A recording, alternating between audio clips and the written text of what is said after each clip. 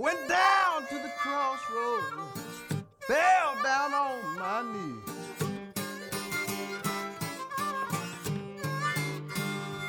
Went down to the crossroads, fell down on my knees. Hello out there in Radioland, and welcome to Mountain Talk. I'm Rachel Geringer, and in this episode, we bring you an hour of history and poetry from the Southern Appalachian Writers Cooperative, also known as SAWC. Formed in 1974 out of a gathering at the Highlander Center, SAWC aims to support Appalachian writers in their efforts to take control of a regional identity and to take action on issues impacting mountain land and mountain people. Each year, members of SAWC travel to Whitesburg from near and far to read poems as part of Appalshop's annual Seed Time on the Cumberland Festival. I sat down with a handful of SAWC members at this year's festival to learn more about their personal and collective writing histories and to hear some great poems. The Southern Appalachian Writers Cooperative is a loosely organized group of writers. It's Appalachian writers who get together and support each other's work. We support the work of writers of all levels, all ages. Our primary source of contact is the annual fall gathering, which takes place in October at the Highlander Center outside of Knoxville, Tennessee. And we've been getting together there since 1974. 1974, when the Southern Appalachian Writers Co-op was formed, was kind of a period of the Appalachian literary renaissance. And it was when Appalachian writers were beginning to kind of take charge of their own identities again. We had gone through so many periods of outsiders writing about Appalachians, to the local, or to the color novels, the travel logs of the 19th century, to lots of other different things, the yellow journalism of the 19th century. And people like Harriet Arno had begun to kind of be forgotten. So writers gathered together. We have to remember it was a time when travel wasn't so easy as it was, and communication certainly was much more difficult. And as writers generally write in solitude, it was great to be able to get together and share each other's work and see who was doing what and what was happening elsewhere. And so every year we get together at Highlander and make those connections again. So I think next, if you could all kind of introduce yourselves, maybe your name and where you're from and how long you've been connected to SAWC. You want to start? Okay. I'm Roger Collins. I'm from Whitesburg. Got involved with this group loosely through Jim Webb and Scott Goble at Wiley's Last Resort, where they would gather and hang out. And then this past fall, I made my first trip to the Highlander Center and my freshman experience there. So it's a good group of people, and I'll talk more about that later. Great. Hi, I'm Rachel, and I haven't been part of the group for very long at all, but I've admired them for many years and got to know a few of them at the Appalachian Studies Association conference in Cincinnati this year. So really excited to be here, and I have some allergies going on, so sorry about that. But I'm a poet and a writer, and I live in Olive Hill, and yeah. And I'm Matt Parsons, and that's my sister who was just talking there. We live in Olive Hill, like she said, on a family homestead, and just try to do a bit of farming and a bit of writing all at the same time. We're both MFA students at EKU's Bluegrass Writer Studio. Yeah, that's about all there is to say about that, I reckon. Great. Hi, I'm Jim Webb, and I'm from here in Letcher County, and I've been involved with SAWC for a very long time, from the beginnings, and it has been one of the finest things to happen on the Appalachian literary scene, absolutely one of the finest things to happen, because not only do we published the Pine Mountain Sand and Gravel, the annual anthology, but we published New Ground back in the 70s, and we also had an opportunity to encourage each other back then, and that continues through today. And so as far as Appalachian literature goes, the Southern Appalachian Writers Co-op has been an integral part of it, and a very important part in helping writers assert themselves in this sometimes very hard to assert yourself world. I'm Scott Goebel. I live in Campbell County, Kentucky. I've been a part of SAWC for about 20 years. I've served as editor of Pine Mountain Sand and Gravel. I was a co-coordinator, as was Jim Webb, co-coordinator. Actually, you were a coordinator all by yourself, weren't you? Mm-hmm. Yep. At any rate, as Jim said, you know, there's a lot of things that SAWC has done over the years, and the important thing to remember about the Pine Mountain Sand and Gravel and the anthology New Ground is that these things started at a time when regional writers didn't have a lot of places to be published, and Jim and Jenny Collins, they're the ones who started Pine Mountain Sand and Gravel right here, the journal right here in Whitesburg, back in when? 1980? Mid-70s. Mid-70s. So, and then recently, one of the things that SAWC has done is we, about 2 years ago, published another anthology called Quarried, published by Dos Madres Press. And it's a wonderful kind of collection of not the best of everything that's been in Pine Mountain Sand and Gravel, but just a selection. And Richard Haig did the editing and kind of put this thing together in a way that each section just beautifully speaks to itself. So there's that too.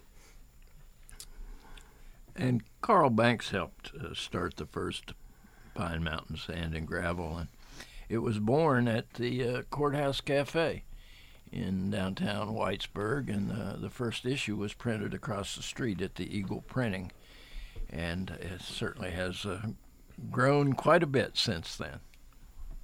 But did you and Carl part ways after your poem Buzzsaws in the Rain? Well, we'll leave that one alone. One thing about it is you sometimes have to be courageous and not let ordinary standards keep you from saying what needs to be said. Like Samantha Bee recently. Anybody catch that one? All right, never mind. I got you. And does it matter? Did you say you said integral? Can you pronounce it that way instead of integral? Just curious. Just a little. Well, there's your quiz for the day, kiddies. There's a blank stare from across the table there for a minute. Roger, have you had your coffee this morning? I have not. Okay, that explains a lot. We'll get right on that. Well, maybe now if folks have something ready to read, we could hear a little bit of writing and then talk a little bit more about the cooperative. Okay. Well, I can start us off. A number of years ago, I discovered a character named Stuart, and I've been writing about Stuart in third person and also first person as well. I'm trying to figure out where he's going. This is a Stuart poem, Not Learning to Swim. First day of swim lessons at the neighborhood pool. Stuart death-gripped a foam board, kicking and kicking all morning. The board hurts my titties, he whined. The swim coach barely looked up, told him, buck up. He did. He rested his elbows on the board away from his chest, which worked until the coach made him quit called him Sissy Boy. Walking home, his arms crossed tight over his chest, over the towel around his neck, it eased the pain a bit. He did not cry as his nipples bled, then scabbed over into his cotton shirt. He'd cry later, when he got home, when he was alone, when he peeled away the shirt. What you got, Jim? Oh, well. Yeah, no, keep. Let me read a couple, yeah. and Okay. you can That's okay. edit That as Great. needed. Great. This is Grandpa's thumb. Grandma's words rang clear. That old bastard was bleeding everywhere. I'd make him clean up this mess if he wasn't still drunk. I follow the blood trail in reverse, past the worn brass doorknob, down the back steps, across the patio, where Grandpa must have stopped. A blood pool draws flies, some sipping at the edge where a footprint thinned it, more agreeable to their taste. Through the backyard I track, note where it falls into the grass, drizzles back onto the path to the garage. At the door, I look up, see Grandma's reflection. She's looking out the kitchen window. She's always looking out. Stepping through the door, I hear the whine of the saw, still running an hour after Grandpa cut off his thumb. On a brighter note, this is a father-son poem. Lesson number 12, electricity. That black wire's hot, he said. If you touch electricity jolted through me so quick I didn't hear the rest. Every muscle contracted. I couldn't let go. I felt a dull pain in my arm, landed hard on my backside. Dad was matter of fact. That didn't take long, he said. I wobbled to my feet. What didn't take long, I said. Getting knocked on your ass, he said. Did you learn anything? The black wire's hot, I said. I guess you gotta respect it.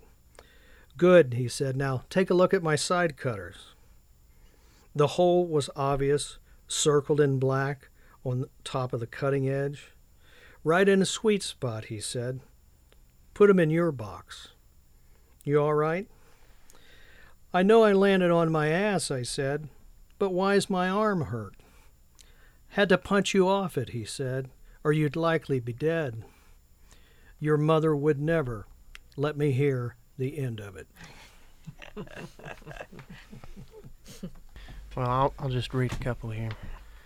I'm Matt Parsons, and I do a fair amount of character sketches, people I've met. My most common methodology for writing is somebody said something I thought was funny. I wrote it down in my phone, and I looked at it a year or two later and said, I should do something with that. Anytime I've got writer's block, I just read through my notes. This one's called Planned Parenthood. It's for my grandfather, Sid. I ain't planning on it raining, he said. The way he said it, you would think it was up to him. He's one of those thin men with a winning smile, grinning ear to ear like he's hearing a good joke all the time. Throw them taters in the basket, he said. Just pick 'em up, hope for luck, and chuck 'em. But luck is such a fickle thing, like belt buckles and banjo strings. Things that always need adjusting can be found lying around and rusting. He was good as grandpas go, until his legs began to slow, and rocks had grown inside his lungs, and anger touched his dancing tongue. He didn't mean to call me lazy. That's just some crazy joke he told, 'cause he didn't feel like growing old. And let's see. This next one's about our neighbors. It's called Hog Lot. At night they sound like monsters. At night they screech and squeal. They root around in dark magic from some weed wild story. Alas, your pork, picked out by some pill-sick prick with a get-rich-quick scheme and his tongue tied around a 40. Portly pot-bellied piglets with their twisted squiggly tails stuck between the rails of a plain container, the remainder of the man's plan crammed onto concrete. But the big pigs slipped in the mud hole, rolled in it, and shit in it, and curdled the blood with their mud-wallerin' wails. Concerned the better brothers, mothers running down the hillside, can't tell if she's running just to try to get away. She stops at the lot, can't see for all the squealin', can't feel for her young among the muddy mess. Neighbors yellin' at kids, neighbors yellin' at neighbors. Dogs wailin' hunger, but it sounds like something more. Hogs swillin' slop, could have been chewin' on babies. Can't be lettin' them kids flip-flop by the hog lot. That fence is more convincin' to the sow than to the boar. That one's just a tad bit dark. Here's one that's a little dark and a little hopeful, though more one than the other. It's called The Best and Worst of Last Night's Fight. A bruised orange, a bloodied plum not running, all fight, no flight. He's grounded that way. Don't pay no dues, don't sing no blues, whistles Dixie and Andy, and he's handy with a knife.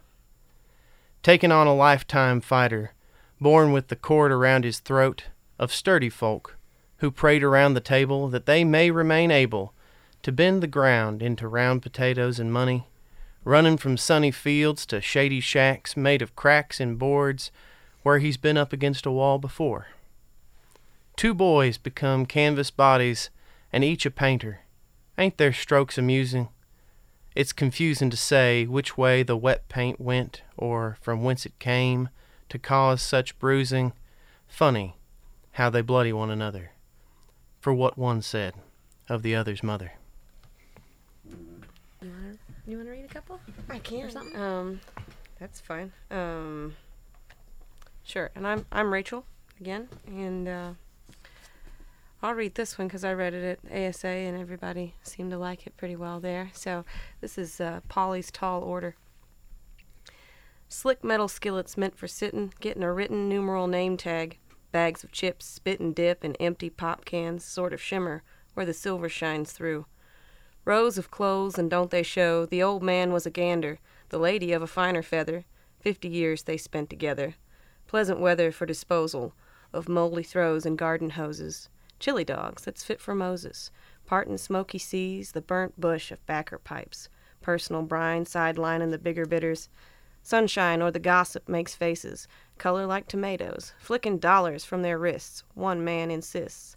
The 80s Cadillac out back is not worth hauling out for scrap. Still, he pays a couple $1,000.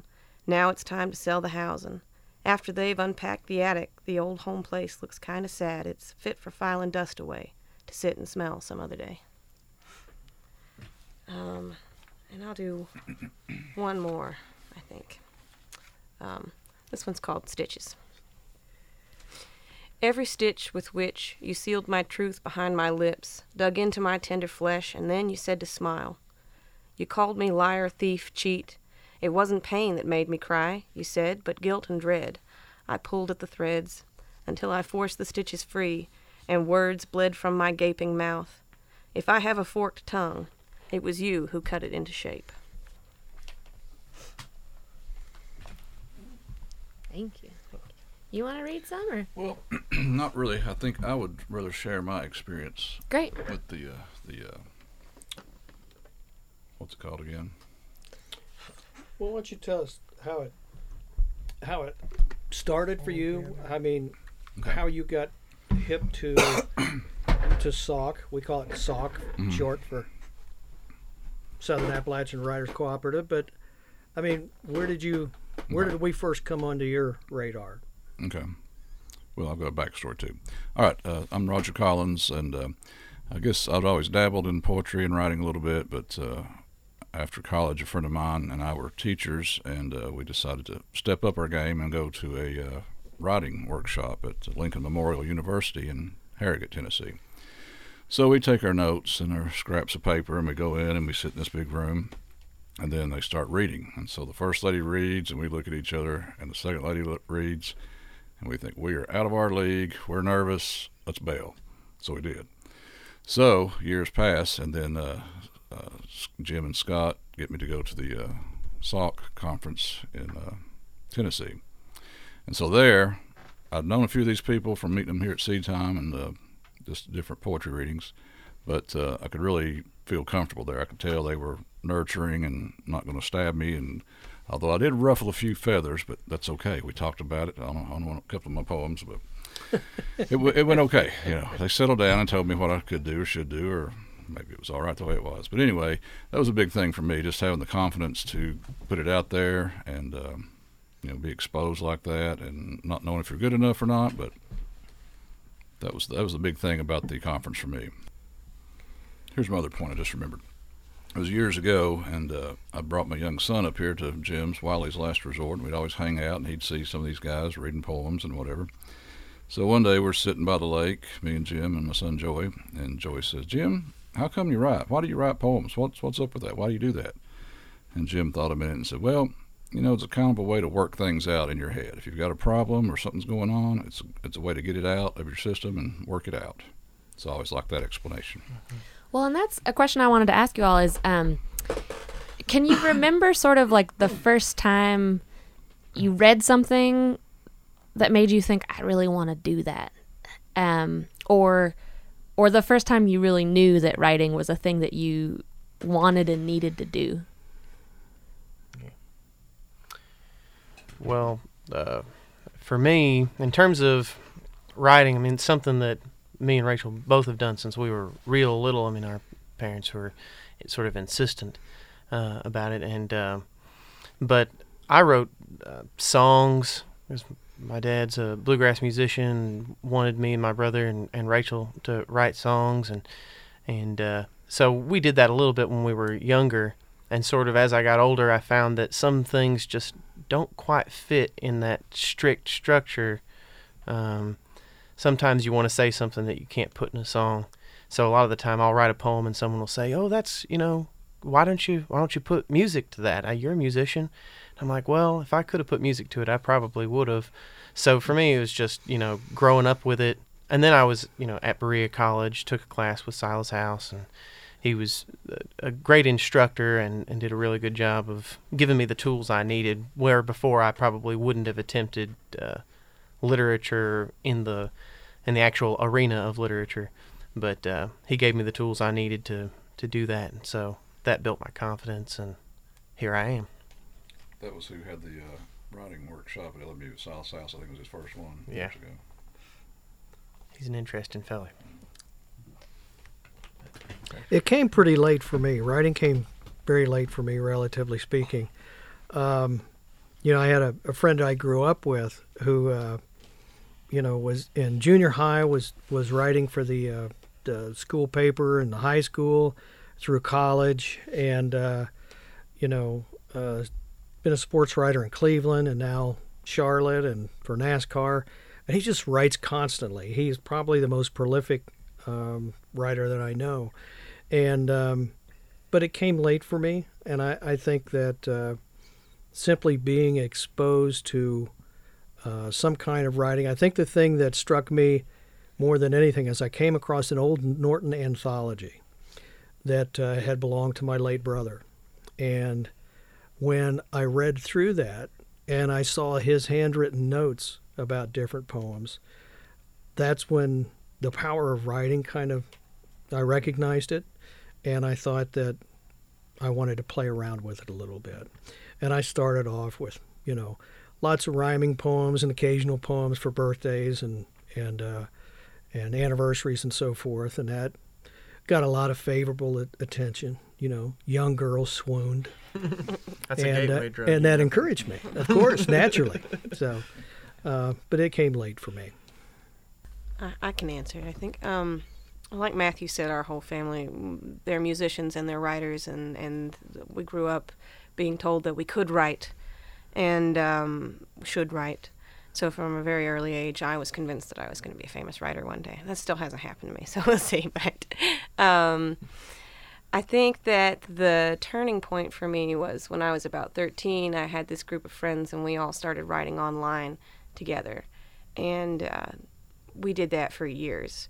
And even after we stopped doing that actively, to this day, we'll still occasionally get together and write about that same universe that we created and all those characters. And when you spend that many years in a world like that, and you think about it, as long as we've thought of it, it's been, I think, 12 years since we started doing that. And it just... It opens a new world of writing up to you. That's fiction writing, of course. It's not the same as poetry, and I've always been a bit of a poet, but it taught me that fiction takes time. I guess is where I'm going with that. And it was if I hadn't had that experience, I don't know if I would have gone into writing as deeply as I have. Well, that's an interesting question. I wonder. I know a few people who just felt like that they were going to be writers and started from the get-go and all, but I just started writing pretty much for my own amusement, pretty much in a quest for the laugh. The joke, doggerel. And I found that if I didn't amuse anybody else, I amused myself. And so I guess the first time I saw my work in print was in high school when I wrote an advice column for the Lovelorn called Hildegard's Hints. It was in Hazard High School's On the Hill, our mimeographed school paper. Well, the problem was nobody ever sent anything into Hildegard, and so I had to make up the questions and the answers. But it was the perfect opportunity for me to skewer my buddies. I'm lucky to have survived it, actually, because none of them would know what was coming out in the paper and all. And, you know, you can be pretty juvenile when you're in high school. And No way. yeah, and so I had a little bit of fun with that, but I never took it seriously until... After working 3 years for the Appalachian Regional Hospitals, I was on the path to become a hospital administrator. And for lots of reasons I won't go into here, I was encouraged that I should write and I should be a poet. And then that convinced me I should be the next John Updike, who was my favorite writer at the time. And so I gave that up and miraculously was able to go to graduate school at Eastern and study literature, which I had never done. And so my first real publication was in Eastern's literary magazine. It is called, I assume it still goes on, it's called Aurora. And that moment when the creative writing teacher, William Sutton, came in and the book had just come out, and I'm sitting there, and I was lots of stories about not feeling as good as everybody else, that kind of thing. It's a long story about that, but when he just came into the class and threw a copy of the book on my desk, and that was one of the most amazing moments of my life, you know, then to open it and to see, and it was a story, it wasn't a poem, and to see that, and I guess that set me on the path.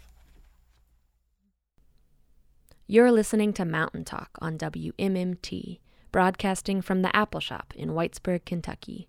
In this episode, we bring you history and poetry from the Southern Appalachian Writers Cooperative, recorded at the 2018 Seed Time on the Cumberland Festival. Well, maybe we could do some more reading and then talk a little bit more. This is Kill Uncle Raymond or the Dogs, or Notes from a Helpfully Unaware Editor. This poem began after I had written an article about Jim, and I wrote it to the editor's requested specifications, and then a second editor came in afterward and started making a lot of suggestions on where to cut. Kill Uncle Raymond and the Dogs, or Notes from a Helpfully Unaware Editor.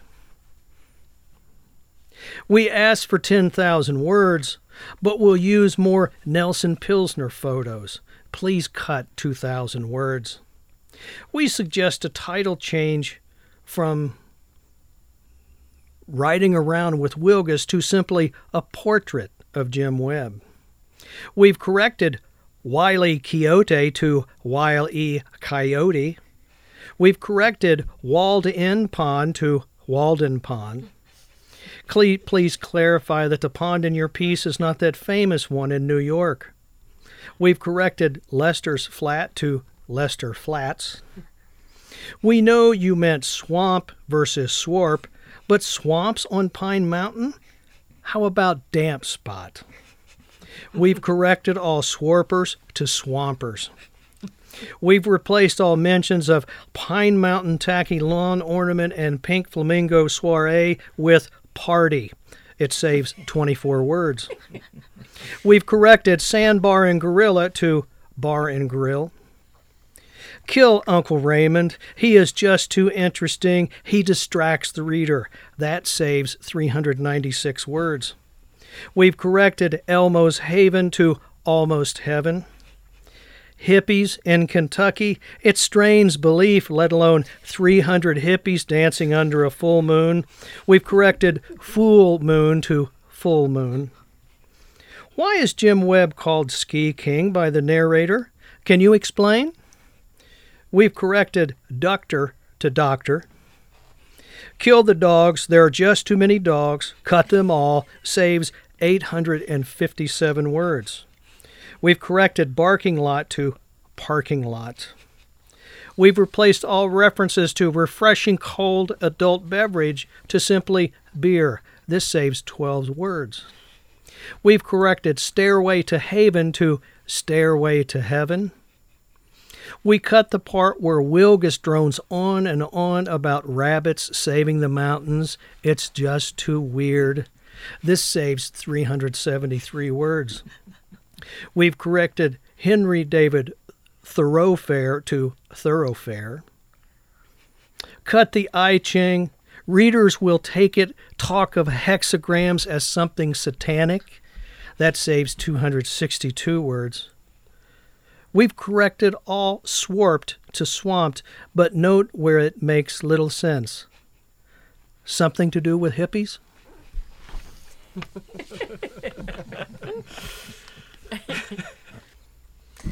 Well, Jim, you want to read some now? That was a good.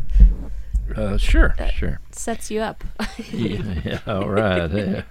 That's a thank you, sir. That was somewhat humorous, and Just somewhat? yeah.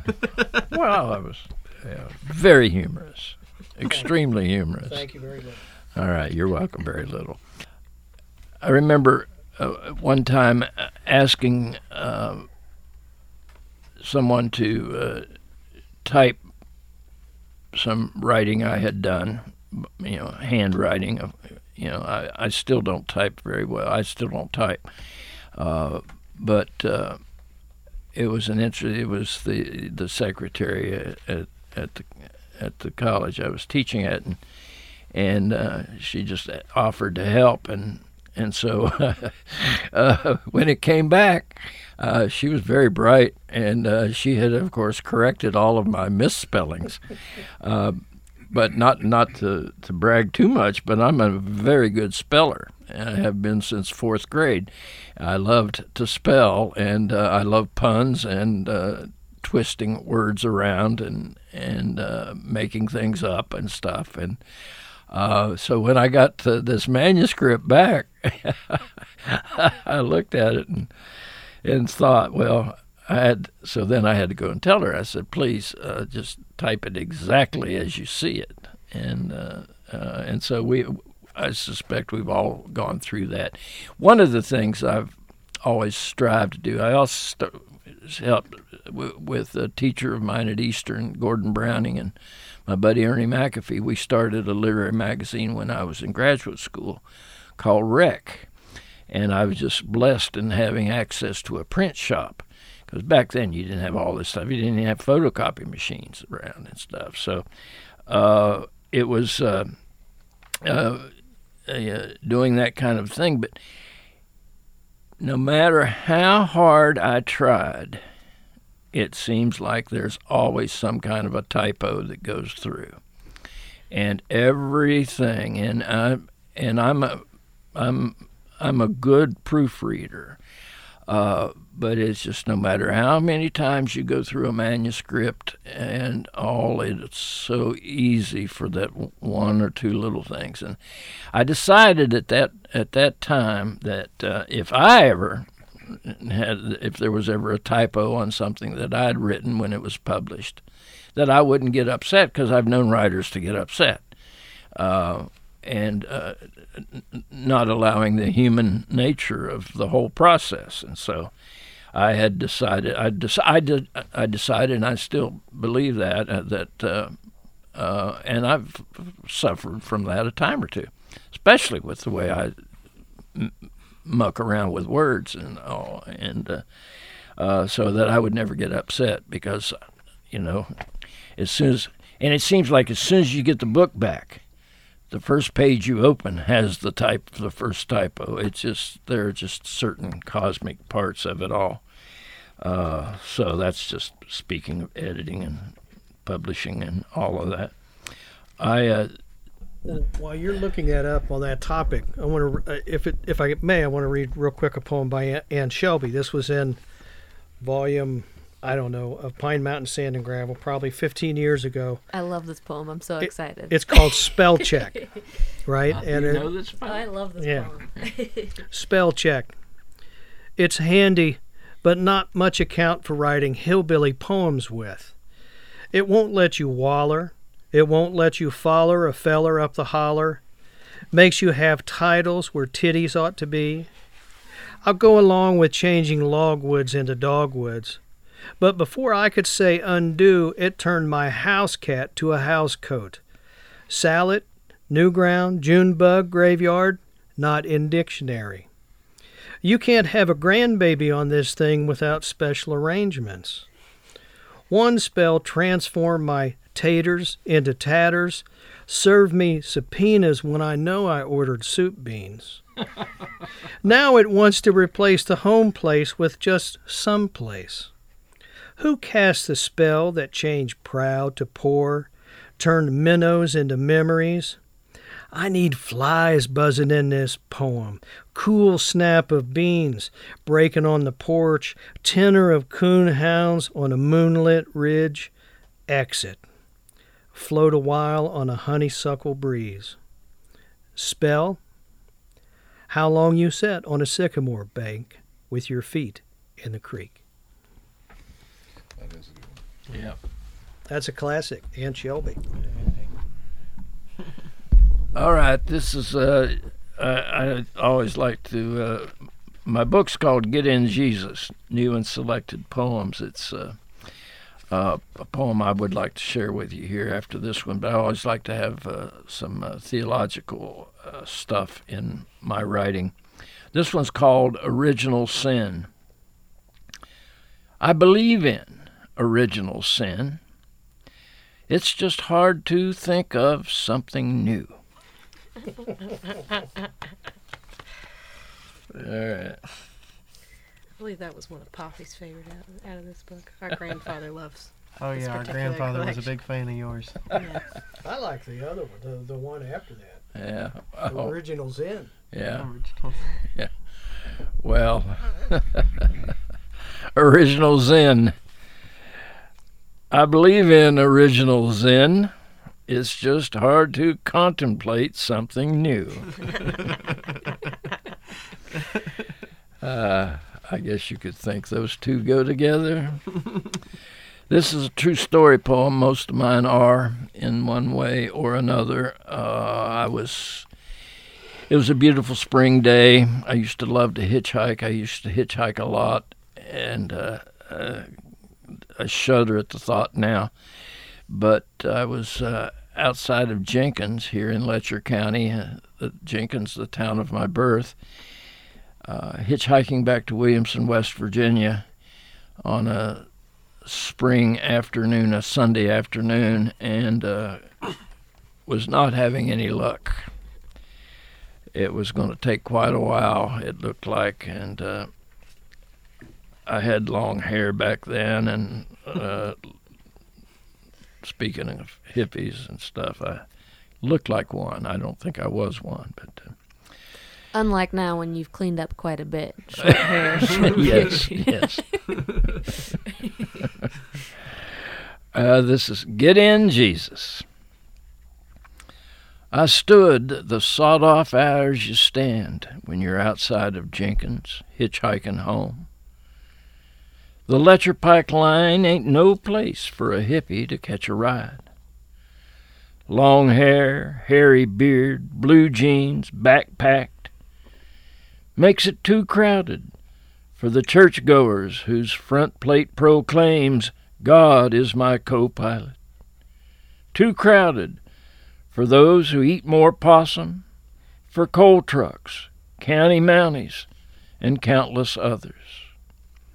Till, as in the numb, dumb dreams you have when there's nothing else, a wore-out 57 Chevy 210 two-door screams and stops. The door flies open, and a mountain crazy says, Get in, Jesus. Knowing even saints appear at Halloween and knowing no others are likely, I climb in the back seat. Up front, two card-carrying, sad, lost-eyed, burned-out John Greenleaf and Detroit Cityers. And now two in back, settled down with the floor's dust. The car spins off.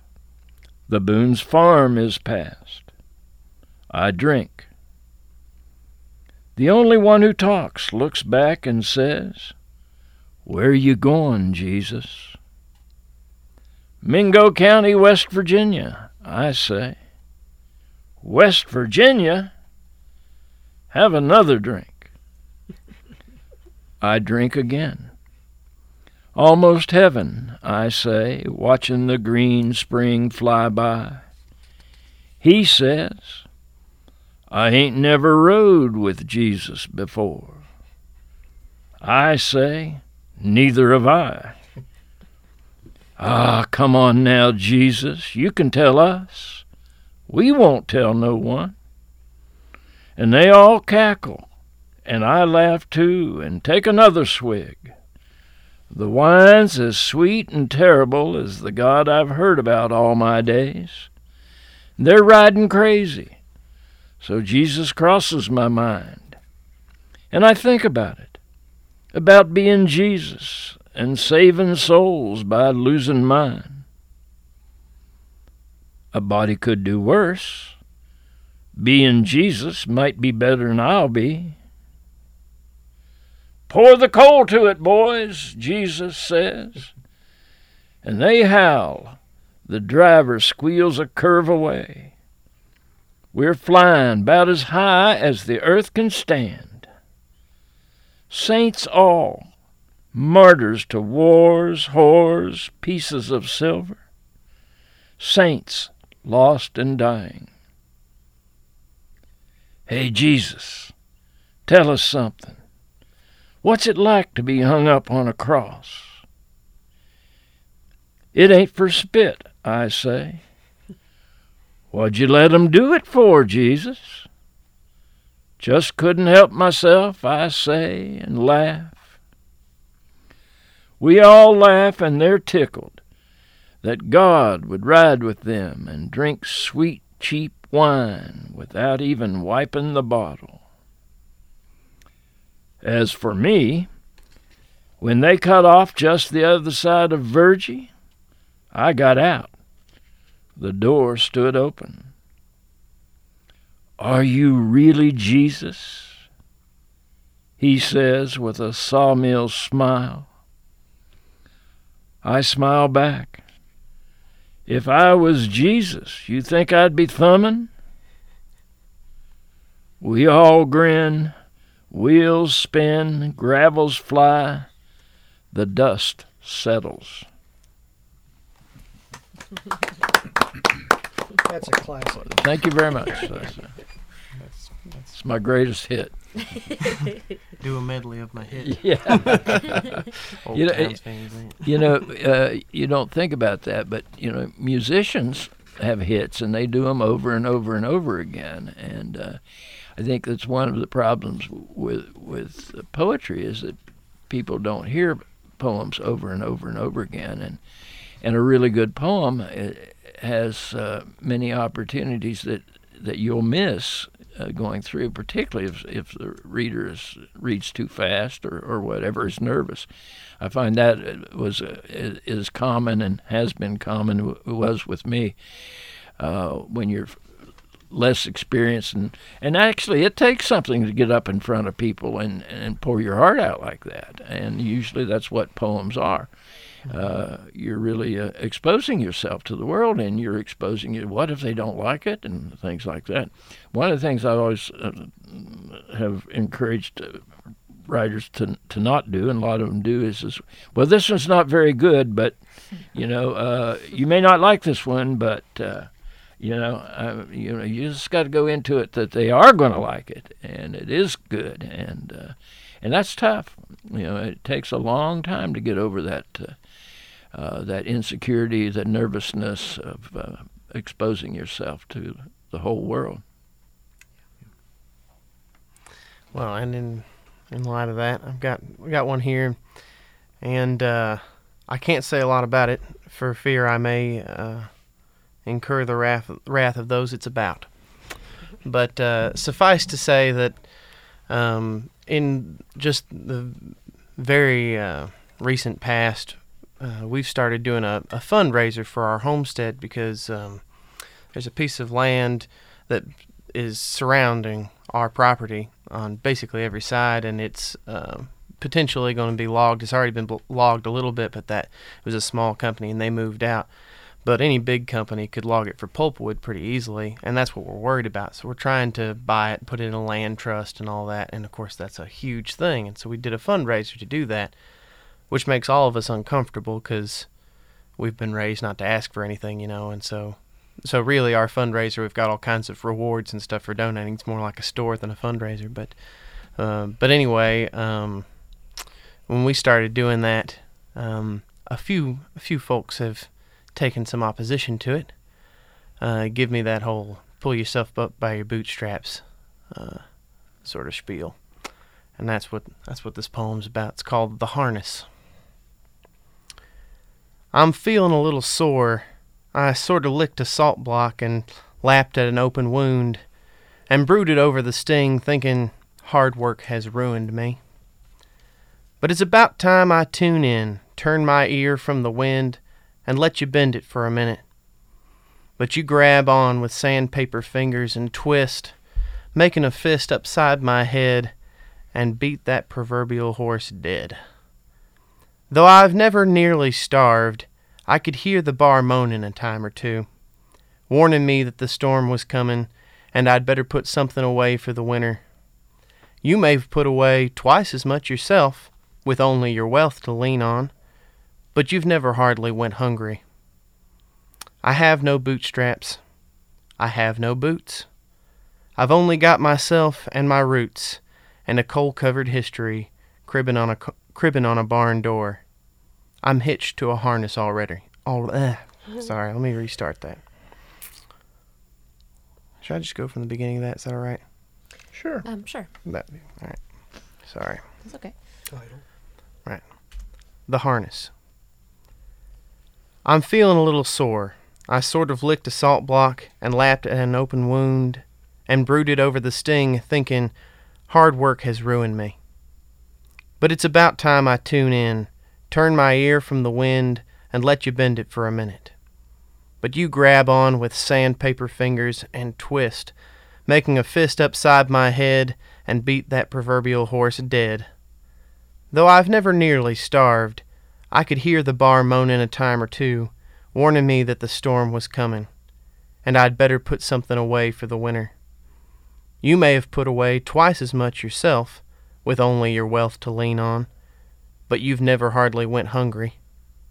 I have no bootstraps, I have no boots. I've only got myself and my roots, and a coal-covered history cribbing on a barn door. I'm hitched to a harness already. I'd rather not be hitched to yours. So that one's just a little bit of poking fun at some of that idea. Here's one that I particularly like, because those same sorts of folks that'll tell you to pull yourself up by your bootstraps will also go on and on and on about the Constitution. And maybe this is a little politically charged, but frankly, I never thought the Constitution was all that great, and it's been edited a great many times, so I don't really see the value. Its holy document value is a bit lost on me, but it was written by people who are not very much, if any, older than I am, and I'm not very old, and I don't trust myself to rule a country for 200 years, so I certainly don't expect the Constitution to. So this one's called Forefathers. Have you ever admired the greased feather look, or looked up to a crooked nose and supposed he did his best to earn it? Have you ever learned anything from the drunk sons of guns, wasted 20-somethings just beginning to hatch hard-boiled ideas?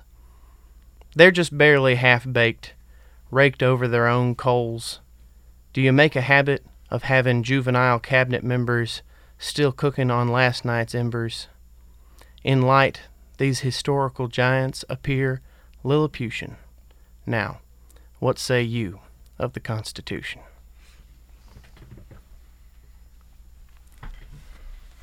I rest my case. It's a hard act to follow, Matt. You can turn that mic towards you. Let me do that. I don't need it anymore. You don't need it anymore. You probably don't. I wanted to say briefly before I read anything that what Jim was saying about a classic poem, I feel like Get In Jesus is a classic poem for me, and it's what I meant when I said earlier that I've admired Sock for a great many years. Because my grandfather loved this book of poems so much. And I believe that my grandfather and my mother gave you a ride one time, Jim, because my grandfather talked about it after that. And he always said that he rolled the window down. He was in the passenger side seat, and he saw you on the side of the road and hollered out, "Get in, Jesus." I believe it was at Blair Mountain, March on Blair Mountain, if I'm not mistaken. But it could have been lobbying in D.C. I get them all mixed up. It's been quite a while. Was it you, or was it the real Jesus? I'm not sure Poppy would have made the mistake. What's the difference? That's what true. I want to That's know. the point. So some poems are classics, and some poems, as Scott was saying, are written for specific people. And this one's written for my best friend, and I'm really proud of her. She's in Japan right now, has been for the last 2 years, teaching English to school kids, and that's been challenging for her. And I wrote her this poem a couple months ago to sort of express to her how much admiration I have for her. Her family immigrated to the U.S. when she was 8 years old from Belarus, and she's always, I think, been in between spaces, and as a result, it makes her a more interesting person, I think. And so this is for her. This is for Inga. It's called Baba Yaga. Your heritage is something of old magic waiting in the wild, bone deep with iron teeth, somewhere between fact and folklore. Let the princes and wizards play games at your expense. You can smell a man's spirit. You are the clouds, moon, life, death. Sweep away the traces of your dalliance with the world of mortals. Use the same silver birch broom to travel the wind. Your soul friends are at your command, fierce general of bright dawn, dark midnight. Never mind that there is earth mixed with your poppy seeds. There is more to life than fake smiles and carefully chosen words, putting on illusions for the comfort of others while they mistake your kindness for weakness. Who is it that foolish men turn to for help when they open the forbidden doors? Baba Yaga can aid them or devour them. Such is the energy that is within you. Balance they call ambiguity. And then I'll just do one more real quick one. Speaking of Japan, are y'all familiar with that natural phenomenon? You'll have this beautiful sunny day, the skies are blue, there's not a cloud in the sky, and all of a sudden it'll just start raining on you. But there's a folk belief in Japan that when this happens, it's because fox spirits are getting married, and they call it a fox's wedding. So that's what this is about. Fox's wedding. The greening rains spread a cool mist on a hot, humid day while the sun never blinks its burning eye. In the quietude of the forest, a solitary ceremony beneath a canopy of trees breaks open the sky. I hope the old fox god enjoys his woodland nuptials. As for us mere mortals, he has ruined our picnic.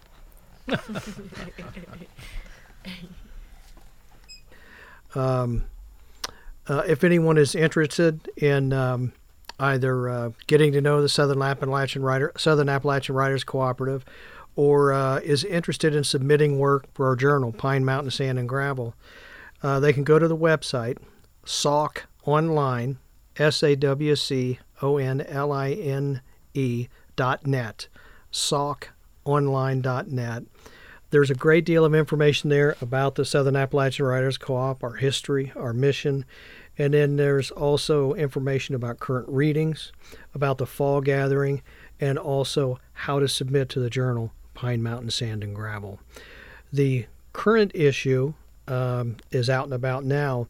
The submission deadline is always April 15th, and then the publication comes out at Highlander in October, so it's every 6 months we're doing something. So the issue that's being worked on right now, the theme for that is Appalachia acting up, interpreted any way that you would want to interpret that. And then I think that Pauletta Hansel, the managing editor, has not quite decided what the next theme will be, but we've had really good success working with these different themes. And so that issue, Acting Up, Appalachia Acting Up, will be coming out in October. Great. Well, thank you all so much for making time for this and joining me on the radio today. Thank you. Thank you. Went down to the crossroads. I tried to flag a ride.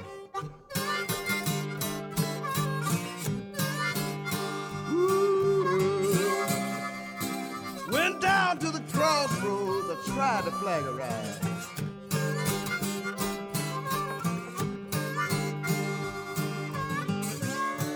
Nobody seemed to know me. Everybody passed me by.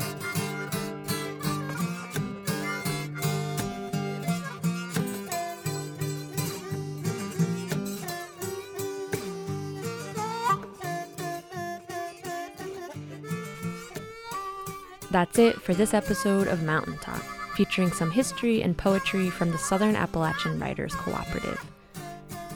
Music on this episode comes from the June Apple recording of Sparky Rucker with a tune called Crossroads. If you'd like to hear this or previous episodes again, you can find them on our website, www.wmmt.org, or on SoundCloud and Stitcher. I've been your host, Rachel Geringer, and from all of us at WMMT, thanks for listening to Real People Radio. You can run. You can tell my friend Paul with his frown. I went down.